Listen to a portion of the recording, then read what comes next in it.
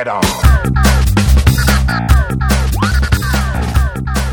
Welcome to Circuitous Conversations with Bill and Dan, episode 74 for Monday, February 20th, 2012. I am Bill Wadman.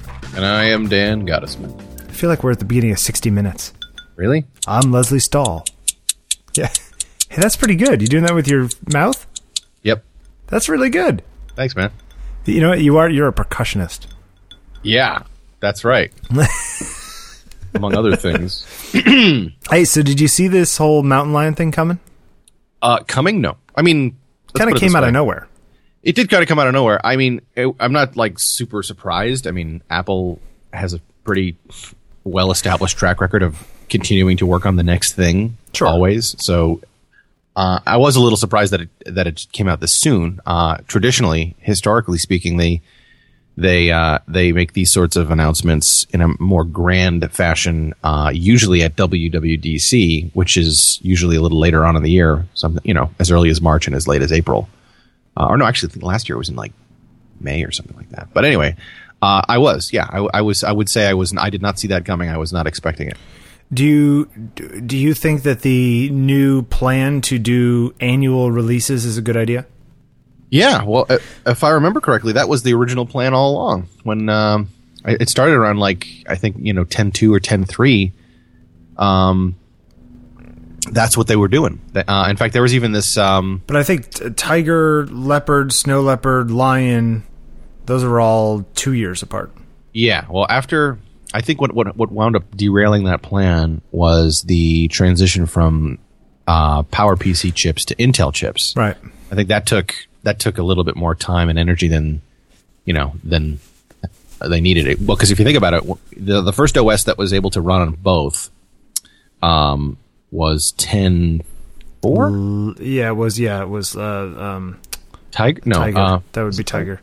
I think there were betas. Was it that they worked betas on Tiger and then Leopard was the first one? Well, no, there was like a PowerPC version and an Intel version. Like there were explicit installers for 10.4. Oh, were there? Yeah, there's a 10.4 Intel and a 10.4 PowerPC. I remember that.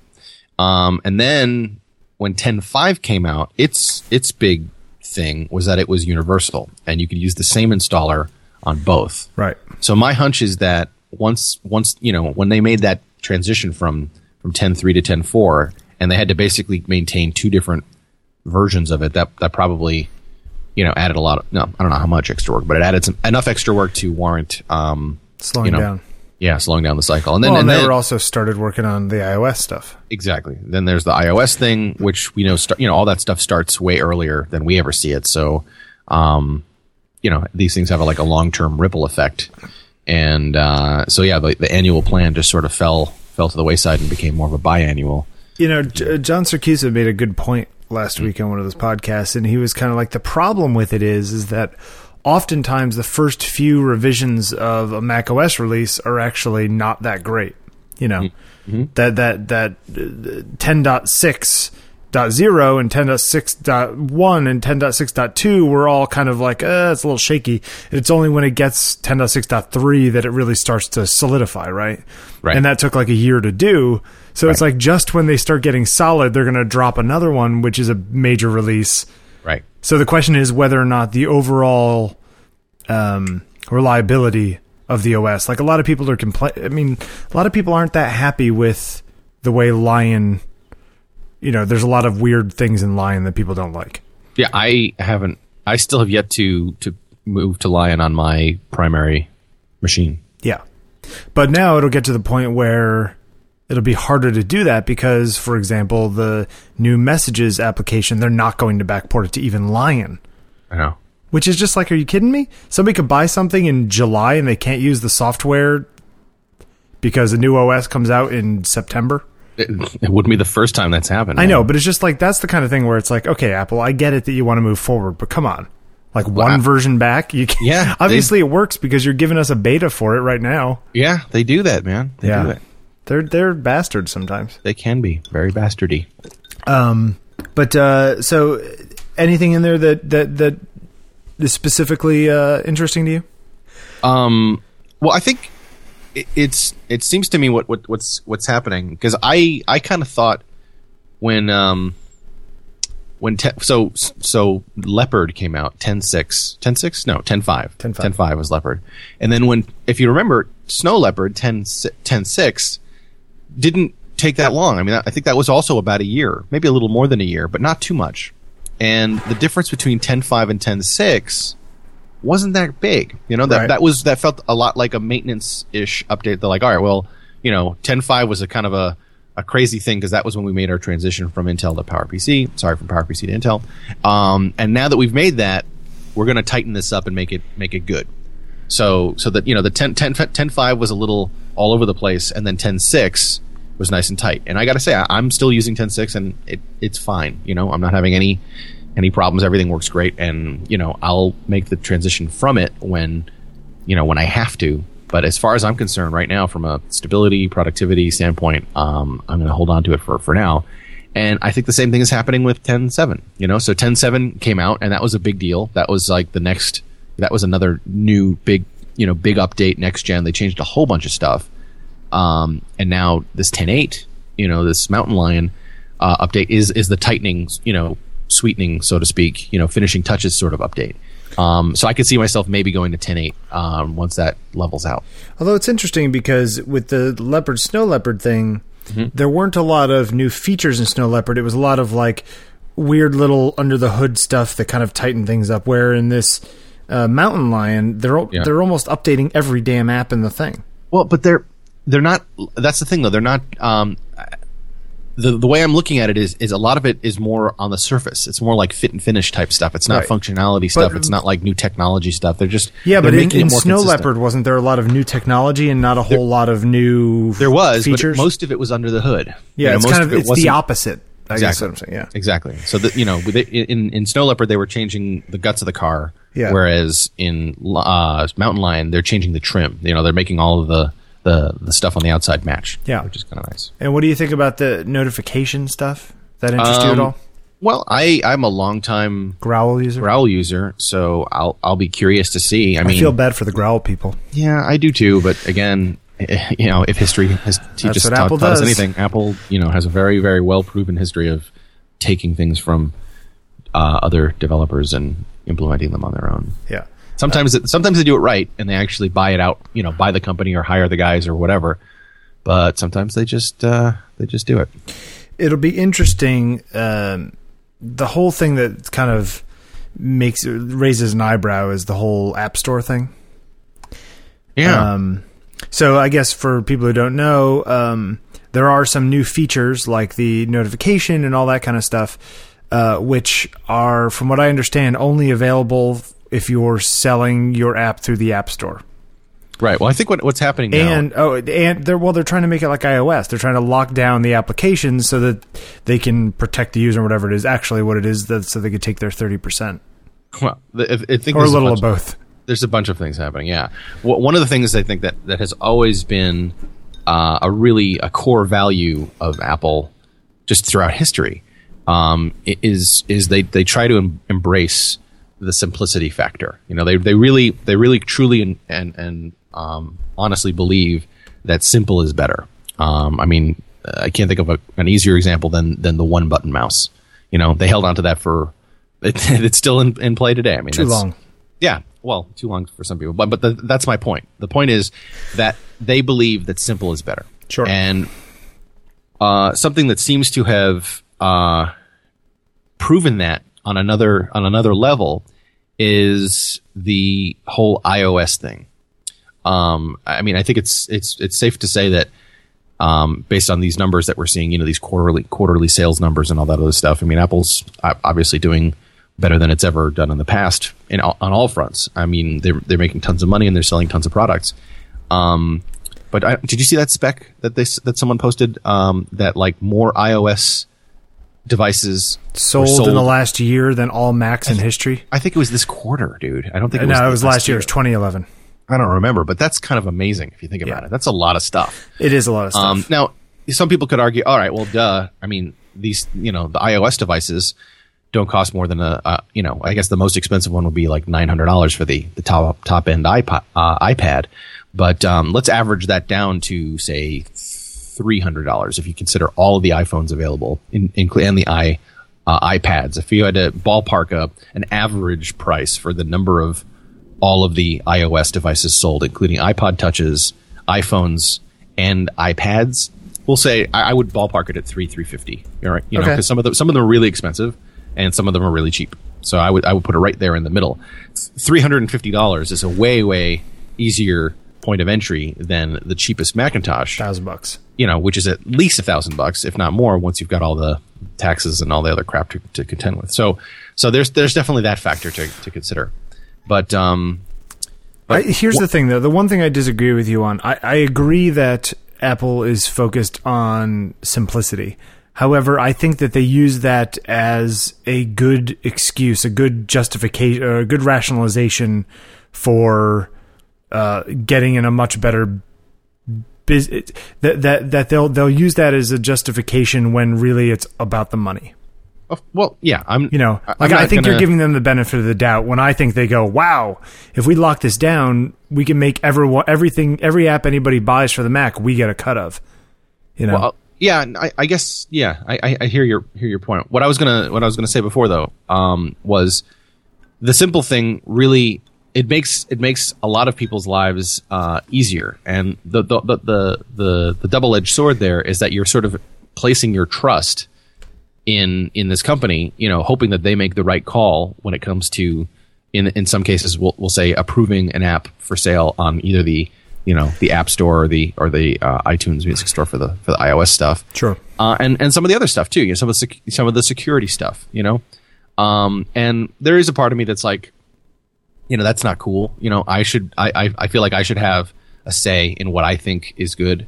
You know, like shareware, you know, programs that I can go to the developer's website and just download and install myself. But at the same time, I think about situations where I'm reminded that I have always been, and I continue to be, in a pretty small minority of computer users who have a tighter grasp on what's going on. The App Store thing is better for your mom, but it's not better for us. Of course. Yeah. So, and if you think about it, there are way more moms out there than there are us. Mm-hmm. And so, in the grand scheme of things, I think it makes sense, and it's not a bad thing. I mean, don't get me wrong. There's bad things about it for folks like us, but that's not Apple's only concern. No, but I don't think it's a bad thing if they always keep an option for doing it yourself. My worry is that this is just a step towards you can't install anything we don't approve. Well, yeah, I don't. Yeah, that would be bad. That's what I worry about. You know, I don't think it's ever gonna get that far. Well, you know, I sincerely hope it doesn't get that far. Look, that precludes a lot of open source stuff. You know what I mean? Yeah. I don't know. It gets tricky. Mm-hmm. Very quickly. It does. So it's interesting, yeah. And I also wonder. I mean, you know, I run my main machine is this Hackintosh. Mm-hmm. I wonder. Part of me thinks that Apple, just to be D-bags, will find ways to shut all that down. You know. Well, but at the same time, that's their thing. I mean, you're technically breaking their rules. Yes, of course, right. As you are right now. Yes, I'm breaking their EULA, but I did buy the software and that kind of stuff, so I don't feel that guilty about it. But the flip side of that is that it's like, well, there aren't that many people. Like the amount of people running Hackintoshes, there's probably 100,000 people total. You know what I mean? Yeah, it's not that big of a community. It's true. And the people who are nerdy people who wouldn't be like, they wouldn't say, oh, if I couldn't get this, then I'd go buy a Mac Pro. You know, They're the people who are doing this because it's something different, and they end up being more evangelists than a lot of those super Mac people. You know, but I don't know. I like one of the things that I really liked about Mac OS is the fact that, you know, it's based on Unix, so it has all of that stuff underpinning it, and you're able to do. For example, I was working on a friend of mine needed some stuff coded in HTML, and I used to do this stuff, and so every once in a while, every few months, he'll send me this thing and be like, "Hey, you want to do this thing for a few $100?" I'm like, "Yeah, why not?" It's like almost like a puzzle for me, because it's actually kind of fun trying to figure out how to put those things together. Sure. And so I needed to work on this thing a couple weeks ago, and it turned out that to do what I needed to do, I needed to put it on a web server because it needed PHP. Okay. Which is fine. Now, I could have put it up on one of my actual web servers, but I was like, you know what? I love to do that locally. And so I turned on Apache and I got PHP running by editing one text file. Sure. Like uncommenting one line of a text file, and PHP was working and everything worked fine. Yeah. Now, doing that on a Windows box is a lot harder, right? Because obviously it's not based on Unix, so it's not easy to just install all this Unix stuff. And it's funny because I've heard people say, oh, that's, Macs are so easy for developers because of that. It's like, no, they're so easy for developers because it's based on Unix. Yeah. It's not that like OS, the old Mac OS, what would it be, 7 or System 7? It's not like System 7 or OS 8 or 9 were that easy for developers, Well, they were easier within their little communities. Apple has a pretty good history of putting together, at least from what I remember, because I never actually used the tools, but I worked for a couple of companies and I've had a couple of jobs where software was made and we were part of the developer program. And I just remember they would send tons of disks with all kinds of cool tools and for Apple development. But I guess what I mean is that like a lot of the web development stuff that people love about Apple, that's all because of Unix, and that has very little to do with Apple. That makes sense. And it was very cool to be able to just install this stuff, just get it running, and I'm running basically like a little Unix server underneath my main desktop. Right. And it worked out really well, and it's great, fantastic. It scares me that there will get to be a point where I can't easily do that because they want to make sure that I can, check my email correctly on, you know what I mean? No, I hear what you're saying. That's the stuff that scares me. Yeah, I don't think it's going to go that far. I don't know. I think it'll be okay. We'll see. I mean, I could be wrong. They've definitely surprised me in the past. Right. So anyway, that's the one thing that scares me about the whole thing. Fair enough. It's interesting though. I wonder if somebody made a point. They wonder if they're going to keep charging for Mac OS. Why wouldn't they? Well, because, once it gets down to a year cadence, it's kind of like, well, you give away iOS because you make the hardware. That's a good point. It's a good point. And then if you think about it, it's like $30 now? Well, yeah. It used to be 100. Well, it used to be like 129, and then it was 100, and then right. So even if you had 10 million people, that's $300 million. That's like nothing for Apple, Yeah, but I don't know. And then the other weird thing is that they don't serialize it. It's not like you get a serial number like Windows. So it's easy enough to. Well, they can do that because no one does it except for. Well, I guess no, you're right. You could grab the disk from me, say, and install Lion.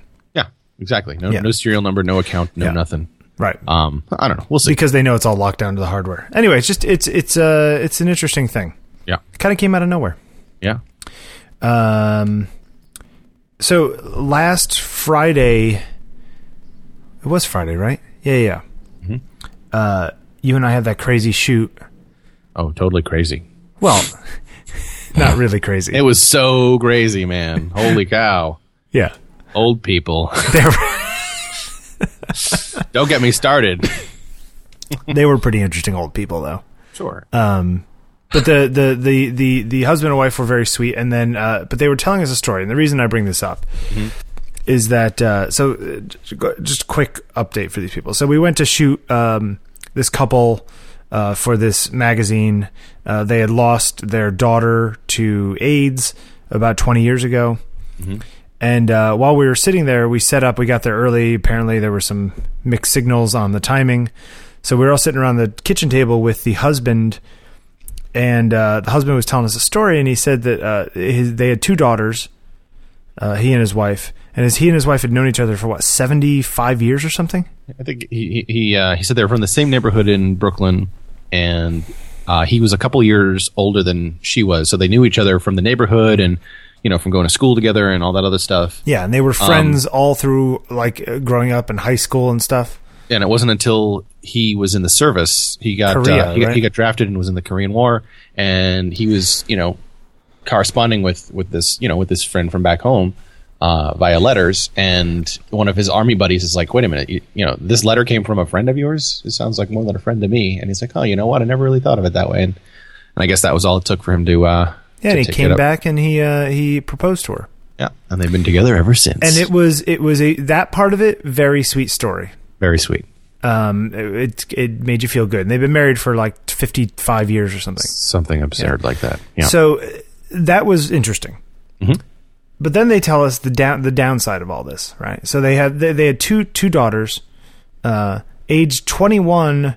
The younger one gets in a car accident at college and dies. Correct? That's what it was, right? Sounds so they're a Jewish family. So while they were sitting Shiva, which for those of you who don't know is sort of like this mourning period the Jewish people do after somebody dies in the family. Was it usually like 3 days?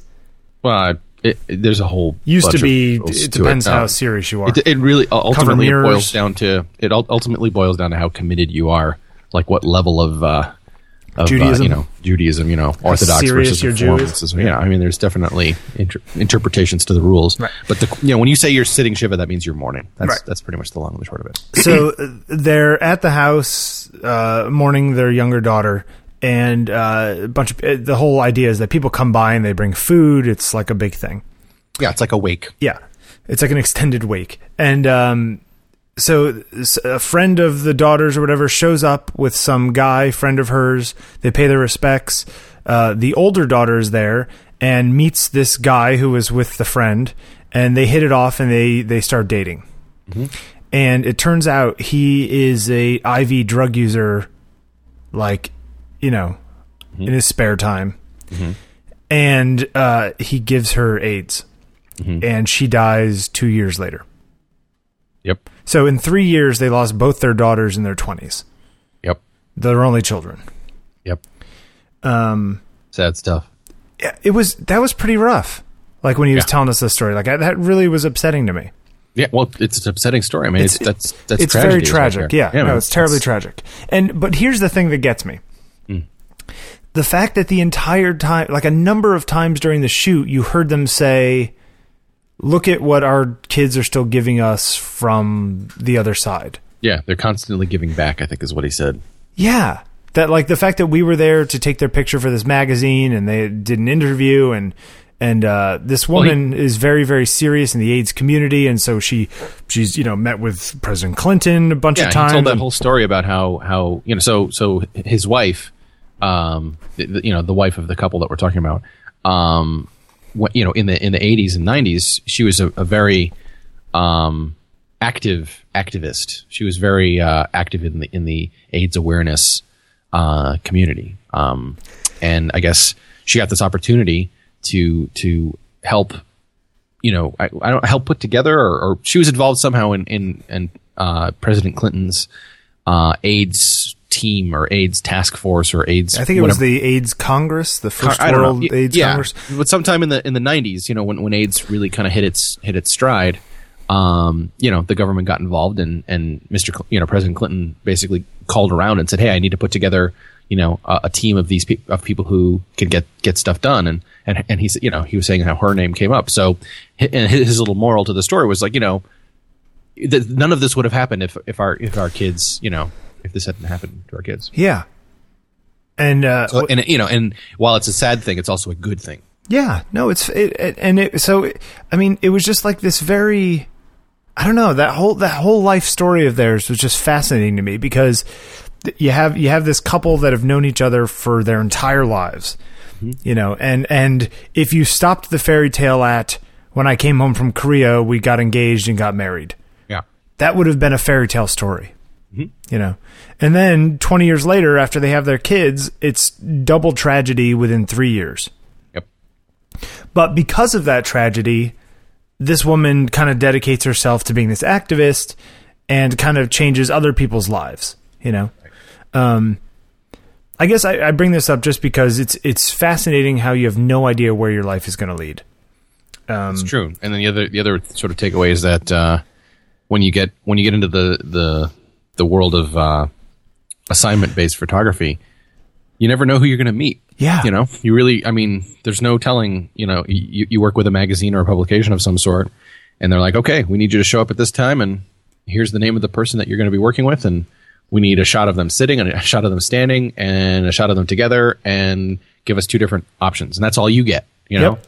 And then, but, you show up, and you don't know if this person is is going to be, happy, sad, fat, ugly, black, white, whatever. You have no idea what to expect. I mean, don't get me wrong. You could do some research. You can Google them, but you have no idea where the location or what the weather's going to be like, or the lighting, true. Or whether or not they're going to have a black eye because they hit their head somewhere, or, right, or if they're going to be mirrors all over the wall. Yeah, exactly. But the point is, it can be really, that's for some people that's a terrifying prospect. Not knowing if what to expect and if you're going to be able to get your job done. But on the flip side, some people that's the whole point. Like that's what makes it worth doing, because the environmental portraiture to me is fascinating. Yeah. I like trying to figure out things, but I'll tell you, meeting people. I mean, I work for a number of different magazines, but for some reason, the stuff for Pause, I tend to meet the more interesting people. Well, that's not a coincidence, man. No, I guess these people have been through a lot often. It's true. Yeah, you shoot stuff for Business Week, and it's like, oh, this guy's made billions of dollars doing XYZ. Great. He wears a $7,000 suit, Yeah. He works in a tall building. Yeah. Awesome. But then you meet people like that, and you hear stories like that, and, you and I were sitting there, and we'll probably remember that story for the rest of our lives, It's a good story. Yeah. I don't know. So there's something about that. People always ask me why I shoot portraits, and I think that a lot of it has to do with that part of it. That meeting different people, meeting new people is a huge part of why I do what I do, because I find it fascinating, and hearing their stories and getting them to open up to me and allowing me to take good pictures of them. Hopefully, right. It's a challenge that is as much on. It's like it's on me, but it's like if you're a landscape photographer, a street photographer, it's just. There's a lot more like preparation, and it's like you against this brick wall of, nature, or you against the chaos of the world. Sure. So portrait photography is kind of somewhere in between, where like you have some control, but you don't run the whole thing. It's true. So I just thought it was interesting that we had that little story. No, and I do enjoy working on those shoots as well. Yeah, it was funny, but then we had to shoot 4 people in one shot, which is always a hard thing to do. Yeah, groups are always tricky. Oh, it's surprisingly difficult. And then one of them said, if you're a good photographer, shouldn't you be able to take just one picture? Did you hear that comment? I did. And, in the old days, that was kind of how you had to do it. Yeah. I mean, you only had so much film, Here we go. 1, 2, 3. And we're done. Hope that came out okay. Hope nobody blinked. Yeah, well, that's the thing. It's funny because I came back and I was playing with the pictures because I haven't sent them in yet. And one of the best shots, like, has one of the women is blinking. Okay, well, you just... But there was one right next to it that was almost identical, but with her eyes open. So I grabbed her eyes off of that one. There you go. It's a nice thing about doing, like, editorial photography, but not journalistic photography. Right, there's a little flex. Yeah, I can swap the eyes out. Anyway, interesting stuff. Yep. So I've just a quick update on my little printer thing. Oh yeah, how you liking the 3000? It's good. Although it's interesting. I've used a lot of. I haven't printed that much. Like maybe I've printed 20 or 30 things, but a lot of my inks are like halfway gone. I wonder if that's a first-time run thing. Yeah, I guess that's my question. I ordered, like the blacks are going fast and the light magenta is going fast. So I ordered new ones of those just to have as, backups or whatever.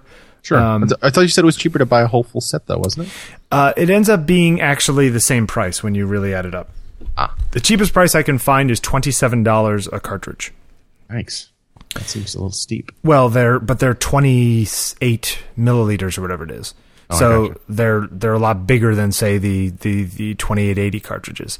I think they're actually 3 times the size of the 2880 cartridges. Right, which I think average about $8 or $9 each. Yeah. So you're basically paying the same amount per milliliter. You're just getting bigger cartridges, so you don't need as many around. Sure. So yeah, I guess my question is whether or not it's the first time thing. I had my friend Randy was looking for a new printer. He had a 1900, an R1900. Oh yeah, those are great. Yeah, but that's like 8 or 9 years old at this point. Yeah, So the problem he had, though, this is really interesting. So he doesn't use it all that often, but he had a lot of ink sitting around, for clients or whatever. He makes prints. Mm-hmm.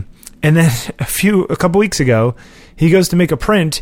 It stops printing in the middle of a picture, and a warning comes up on the screen, and it says, "Your Epson printer has reached the end of its usable life. Buy a new one." What? Really? The Epson driver said that. Hilarious. Isn't that weird? No, it's Have you weird, ever heard but that? well, here's the thing. I know that with the printer keeps all kinds of interesting little records, logs and stuff like that. So it knows how many prints it's made. It knows how much ink it's used, how many sheets, all this other, random stuff. Right. And I guess there's a certain point at which the score trips over to zero. Yeah, I guess it doesn't surprise me. I mean, I've never heard of that exact one. What I have heard of is, how those cartridges, all of the Epson ink cartridges, at least in the past, I don't know, chips on 10 years, have little tags on them which report their date of manufacturer and their authenticity and this that. Although there's also a whole aftermarket of people who can. There's a gizmo you can get update the chips. You can actually reflash them and set them to whatever you want.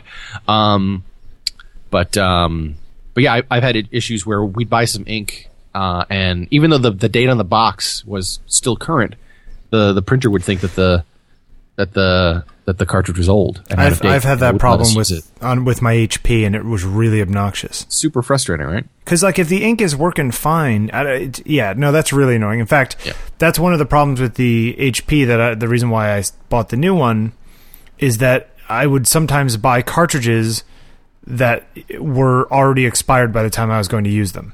Yeah, and it's kind of really? That's ridiculous when these things cost $30 a piece.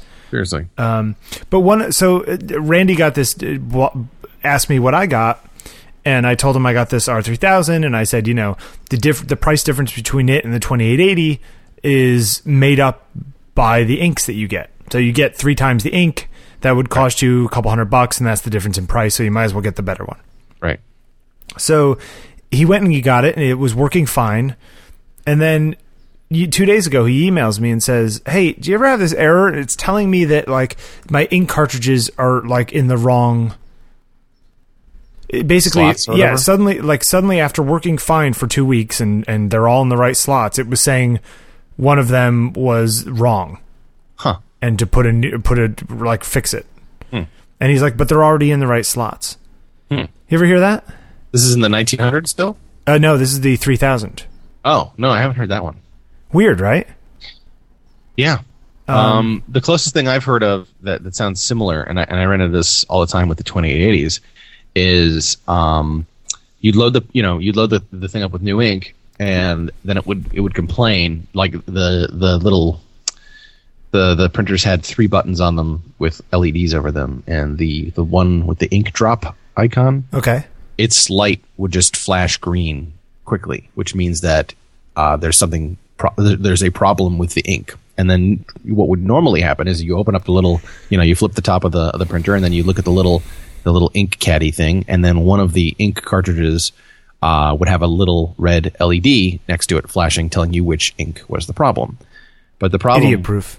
Yeah, exactly. And when it works, it's great. But in this case, it wouldn't tell you which ink was the problem. Oh, that's annoying.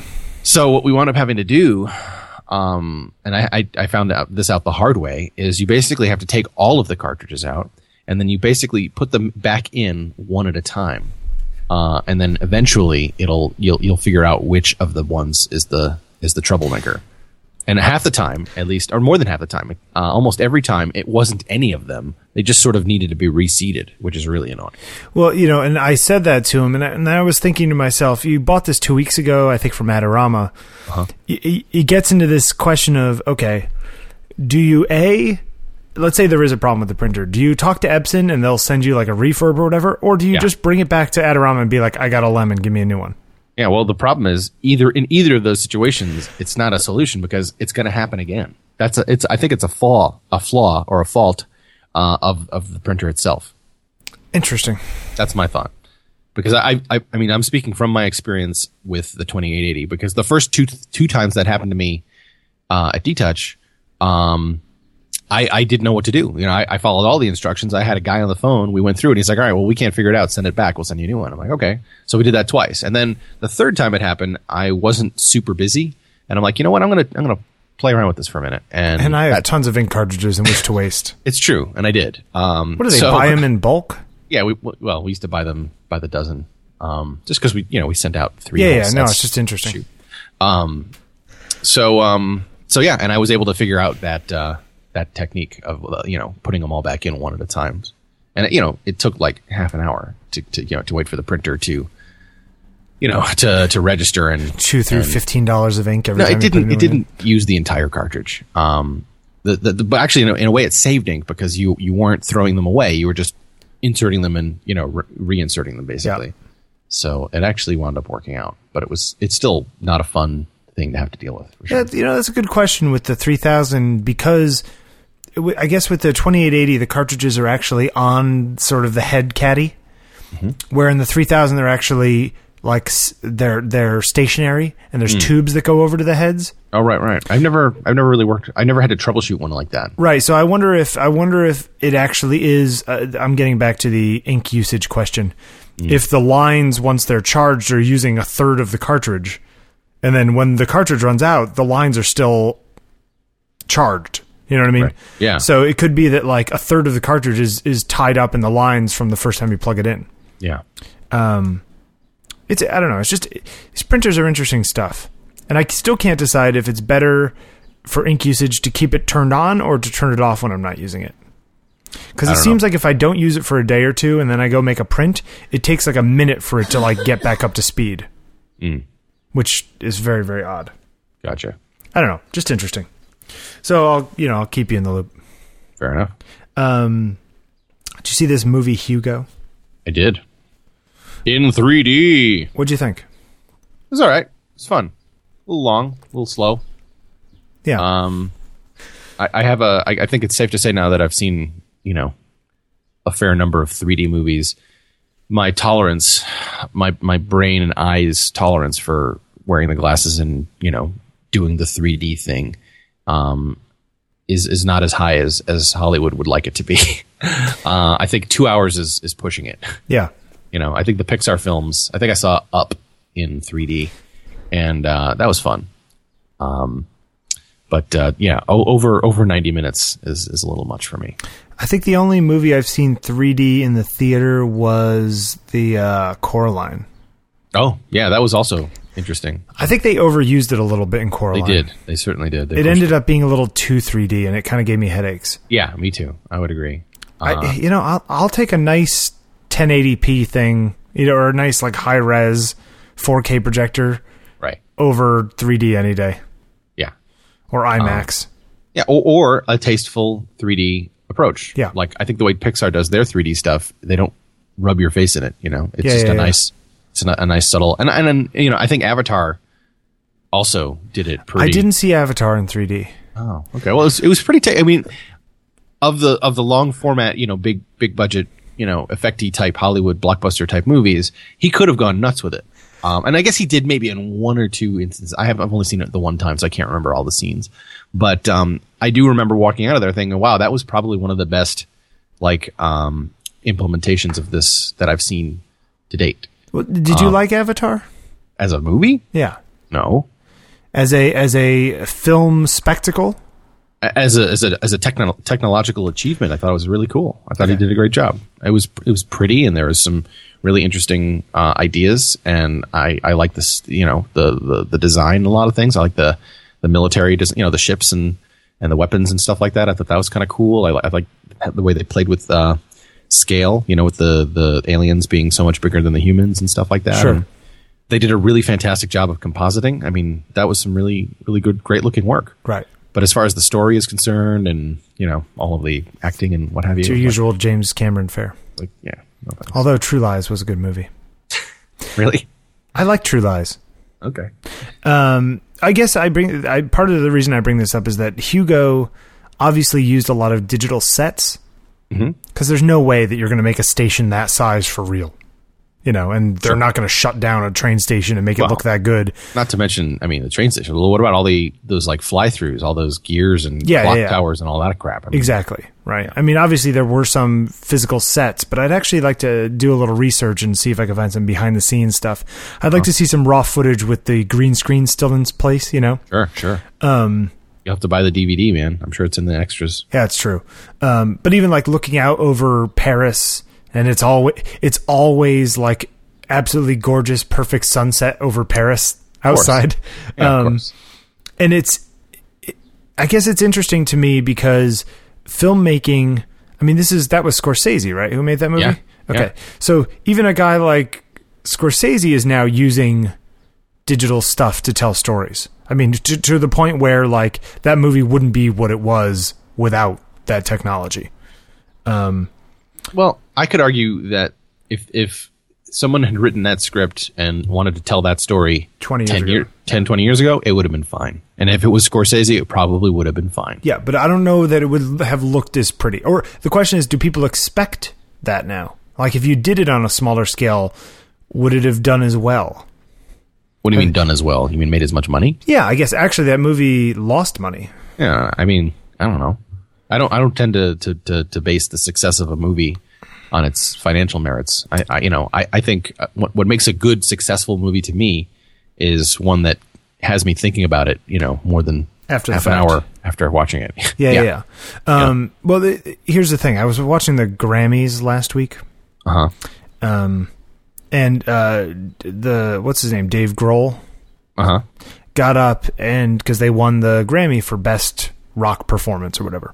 Who's they? The Foo Fighters? Foo Fighters. Oh, good for them. Okay.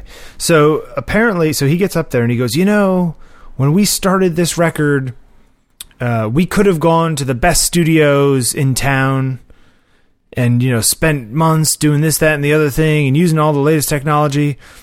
But instead, we set up in one of our garages with a tape machine, and this award just shows you that you don't need all that stuff. It was like kind of a little bit of a speech. Mm-hmm. And I guess I'm wondering if there is a pushback about the use of technology in the arts now. Like if there will be a point at which people say, I'm sick and tired of all this rendered stuff in the movies. I want two guys with a camera and a reflector, and you know what I mean, or whatever it is. I know what you mean. I mean, as far as I'm concerned, that there is constantly a pushback. Well, the way I see it is there's if you think of the evolution of technology as a wheel, as a spinning wheel, or like a merry-go-round or something like that. Spinning wheel. Right. Yeah. There's always somebody, depending on how old you are, or more relevantly, where you got on, you're going to go around the wheel a couple of times. And so when you first get on, technology is in position, A, and then once you go around, it's evolved to position B. And it's safe to say that after you've been on the wheel for a few times, you're going to get either inspired or burnt out or psyched or confused or and something my point is every time the wheel goes around, something new gets introduced because that's just the way it works. There's, now we do it this way. Well, okay, now we do it this way. So depending on how long you've been on the wheel and what your experiences have been, you're always, there's always going to be a point in time where you're like, oh, you know what? This sucks. I'm going to go back. I'm going to look at the old way. Let's take a look at it. I'm going to go back to the way I did it the very first time. And that's when people get nostalgic about film or whatever. And you can almost call it like fashion, the fashion of technology, where it's like sometimes, despite the fact that there's this really terrific, fantastic, super easy, quick new way of doing this, you're burnt out on that. That doesn't appeal to you. You're like, you know what? I want to do it the old-fashioned hard way. That's why there's some people out there who chop wood with axes and stuff like that. It's true, as opposed to chainsaw. Well, Dave Grohl kind of finished this speech by saying it's not about what's in here, pointing to like his head. It's about what's in here, pointing to his heart. The idea that he used to his crotch. Yeah. Well, the idea being that somehow, if you're using technology, his implication was that there's less heart in something that has been worked over with the latest tools. Bah. Yeah, I agree with you. Whatevs. But I just thought, people were clapping very loudly for that. Like they're not going to clap. Come on, dude. Yeah, I guess you're right. It's an award show. Yeah. There's lights telling them what to do. There's claps, but there were cheers. Yeah, for what he was saying, and I was kind of like Dave Grohl, man. I like him. He's all right. It was funny because McCartney got up there and sang the end, like the trilogy from the other side of Abbey Road, from the second side is Abbey Road. Mm-hmm. And at the end, they had a bunch of people come out, guitarists played, and like they were all cutting heads, trading little lines. Uh-huh. And Springsteen was one of them. Springsteen's not that great of a guitarist. I don't think he ever was. Yeah, but he's up there with Dave Grohl and like all of McCartney's like studio, monster player guys. Oh, right. Yeah, I mean those are two different kinds of dudes. And Abe Laboreal's back there playing drums. Oh yeah, man, he's killing. I'll bet that guy kills. Well, he's playing for Paul McCartney, dude. I think Paul McCartney can have the good players. I know. Yeah. It's just fascinating to be that like that guy's he's just so big. He's like this big black guy, and he just kind of like beats the hell out of the drums. I like watching him play for sure. It's like the kit is smaller than him. I guess.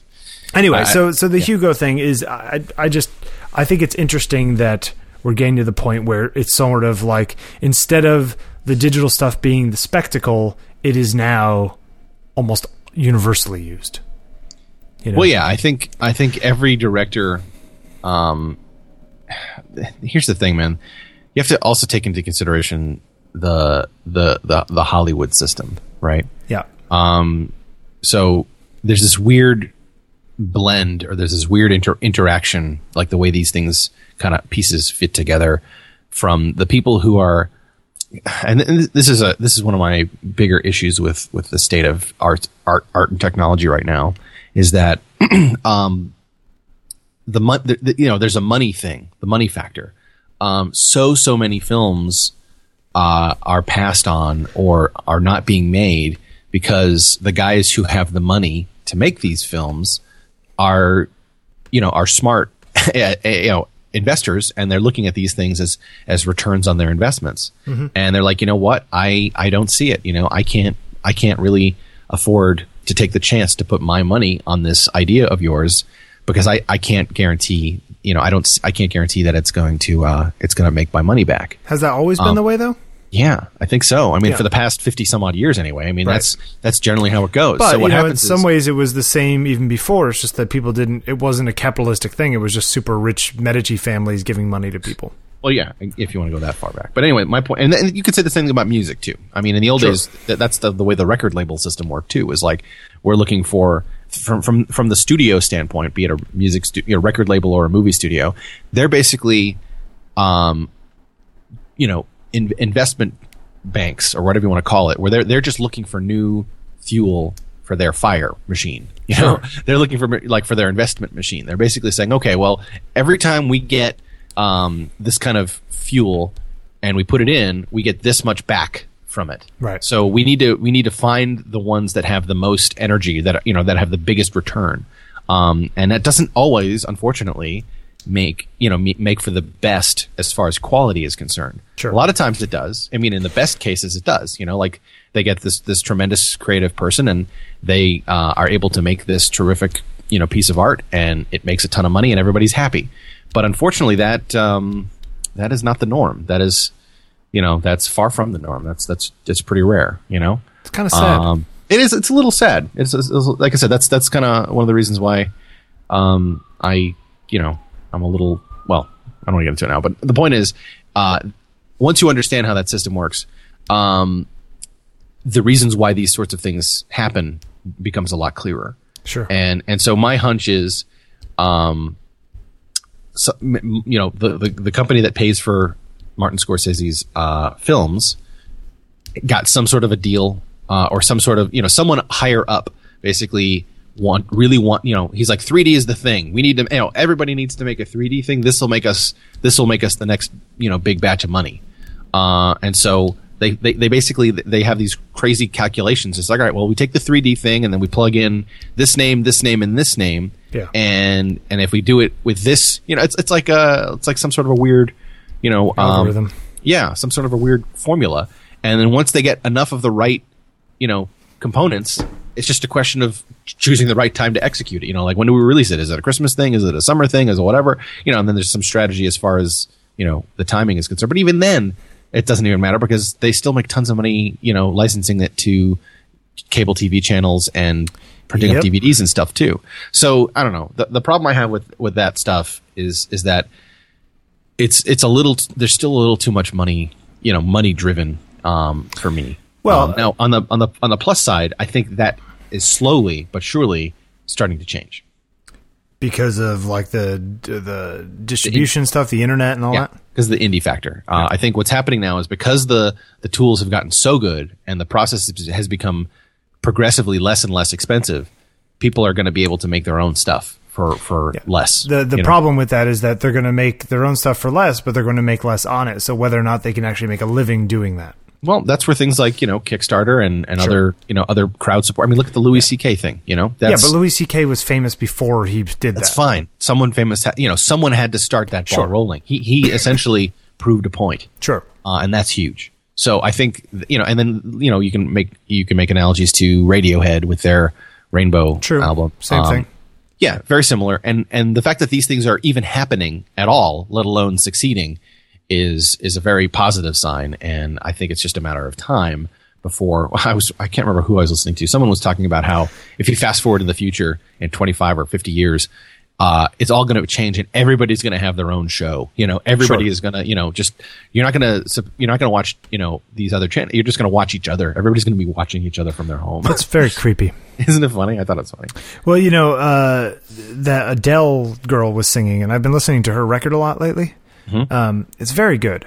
And she can won sing. like 8 Grammys. Yeah, exactly. I hope it's pretty good. But, you know, she apparently, she had her voice box, her vocal cords were bleeding as of last fall, and she ended up having surgery to repair them.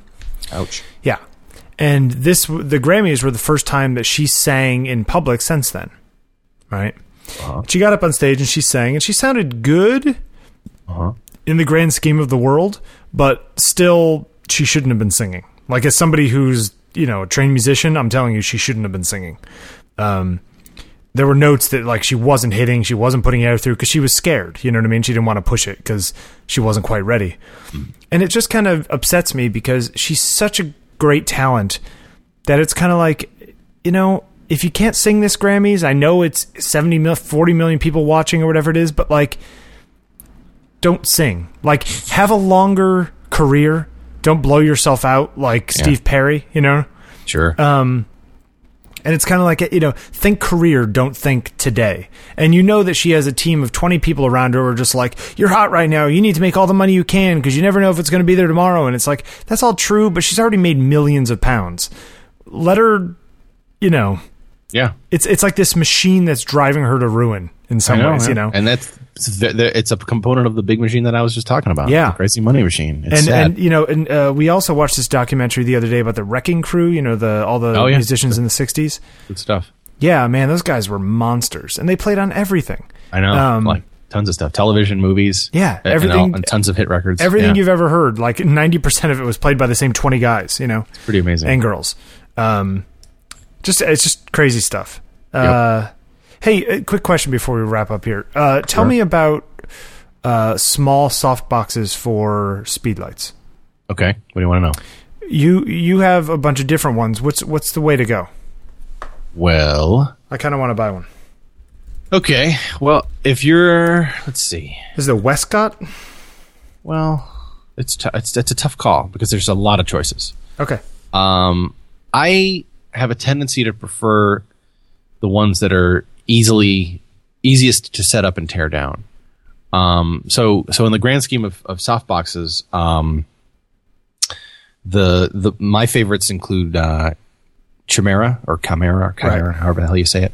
But their stuff is traditionally made for bigger studio, sure, for larger strobes and stuff like that. But obviously, there's no reason you can't put a small light in there, and they do make smaller sized ones, but they're pricey. But the build quality is second to none, and they're pretty darn easy to put together and tear down. You can leave the rods in there and the baffle. You can leave everything in there, and get it up and running in less than a minute. Yeah, but if you're looking for like a 16 by 16 or a 16 by 20, like that kind of size, yeah, something small, I would probably steer you towards the ones that are fold up ones. Sure. That are similar to reflectors. Like the ones that kind of fold out. Yep. I think the brand name that makes them is Lastalite. Let me just do a quick Google here. Lastalite is the big name, although there's a ton of knockoffs if you go looking on eBay, which I think are comparable and a lot less expensive. But Lastalite makes this thing called the Easy Box. Okay. Let me just make sure. Hang on here for a second. Soft boxes for... Easy as in EASY or as in EZ? Echo Zebra. Hang on one second here. Oh, that's stupid. Apparently they spell it EZY box. That is awful. But they come in a handful of sizes now, which is nice. When I last looked at this, there was only the small and the large. Now it looks like there's 4 or 5 different shapes and sizes, which is kind of cool. These are expensive. I told you, they're not cheap.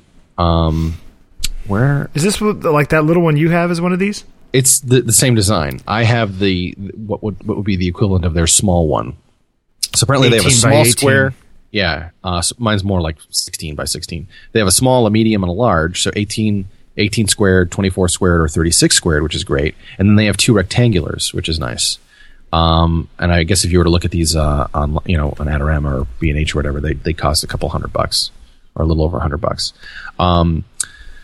What's cool about them is that they flip out and fold out. You can get them up and running in really, really no time, and they fold flat, which is really handy, so that you can stick them in a bag or a case pretty easily. The caveat is with any softbox is getting the flash oriented properly into the softbox.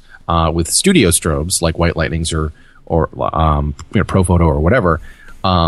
They have what are called speed rings. So the speed ring, I don't know why they call it that, but anyway, the speed ring is basically just the adapter. It's the part that holds the softbox together and attaches physically to the strobe. Right. And every different flash manufacturer has a different design or style of attaching. Profotos I'm quite partial to, because they have this really simple, easy kind of like a buckle system where you like those old rollerblade fasteners where you kind of, or like ski boots where you kind of just flip open the buckle and then it gives you another, a little bit of play. You slide the ring onto the head and then you buckle it down and then it's locked into place. Yep. Alien Bees and White Lightning use a four pincer thing, yeah. Yeah, 4-prong pressure thingy where on the older models you had to physically unscrew them with your thumbs, and on the newer ones they're spring loaded, so you slide the lever one direction, which retracts the 4 little gripper corner things. You stick the ring on it and then you let the lever go and then it grips them and holds them into place. Elinchrom and Speedotron use they put 2 pins on the side, on either side of the light, where like pegs essentially, where you stick the thing directly on and then you rotate it, sometimes just 2 or 3 degrees, or in some 15 degrees. I like Profoto's best. Yeah, I think Profotos are my favorite. Anyway, there's a whole bunch of different ways of doing it. But with a speed light, the problem is speed lights are super small and they don't really have the strength. The strength to support. You can't physically attach the softbox to the light like you would with the studio strobe. So what you need is a bracket. So these things come with the speed ring, which is just a generic sort of ring that the softbox grips onto, and then because the softbox is made out of this metal and elastic material, not unlike reflectors, because it can be folded up. It's got that kind of metal frame with the elastic, fabric surrounding it. So you can kind of just, bend it and clip it onto the ring, and then the ring is attached to an L bracket, which then has a cold shoe on it, which you can then attach your flash to and adjust it appropriately if you have a tall flash or a short flash, and you can move it forward and backward.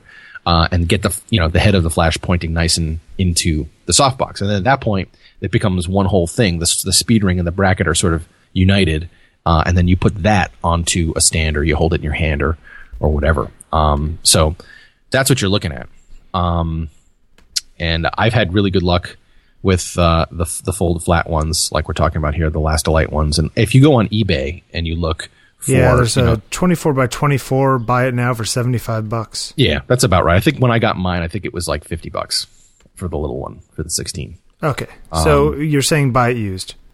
Not buy used. These are new. They're just from China. They're just no name. Oh no. There's actual Last-A-Light Easy boxes. Oh no. If you continue to look, like do a more generic search. Just look for 16 by. You think they're just as good?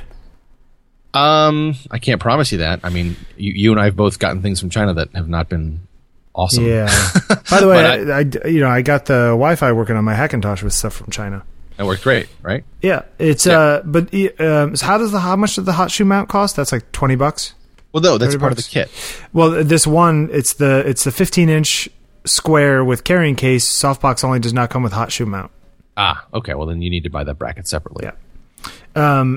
Okay, so I basically that's what you have probably is 15 by 15, something like that. Okay. I just wanted a little thing if I just wanted to, if I just wanted to bring a single speed light in for a very small shoot. Yeah. No, the other thing that really that's really nice are they make a slightly smaller one, which is actually like a fold-up one, which I think they call. I'm trying to find it now. David Hobby uses them, and I thought that was really, really nice. And I can't remember what it's basically. Brand? I don't remember if it's the same brand or not. I think it's the same brand. But it's essentially like a little fold up like cardboard or plastic, nylon, something. It's solid though. It's essentially like a little pyramid, and I think the actual surface, like the face, the actual the light surface is, we'll say it's about 10 by 8 by 10, or 6 by 10 inches, right? Small. Yeah, it's small. Like what we used on that picture of Tony. Yeah, well, those were the Westcott Micro Apollo. Those are more like 4 by 6. Okay. And I picked up a whole bunch of those on eBay for super cheap. And those are fabric, and they have a wire frame. So they're really like a baby. They're like they made them out of the same material that they make their big soft boxes. They're just really small. Okay. And because they're so small, they can be Velcroed to a strobe without a ton of extra, problems. They're lightweight and small enough, so it's no big deal. So yeah, again with the strobe thing. Another nice one that I've had good luck with, Honel, Honl. He makes something that's a nice round one, which I kind of like for if I want a round catch light. He's got one which is an 8-inch round circle that is sort of suspended about 10 or 12 inches out of the in front of the strobe. I'll make a list and we'll put it in the notes so you can see what I'm talking about. All right. Yeah, it's good stuff. Let's wrap this thing up. All right. We are Circuitous Conversations with Bill and Dan. You can find us at circuitous.tv. Email circuitousconversations@gmail.com. And we are at Bill Wadman and at Dan Gottesman on Twitter. If you have any questions or suggestions, let us know, and we will love to answer them. Yes.